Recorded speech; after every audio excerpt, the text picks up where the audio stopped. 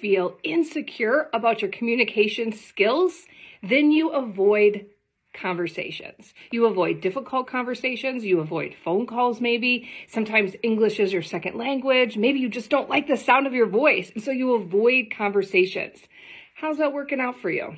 Really, what it comes down to is a bit of a mindset piece. Now, we all buy in 2023 that mindset is a big deal, but how you think about it is why you're avoiding it. Because you think that you're bad at it, you think that you don't sound right, you think that people will laugh at you.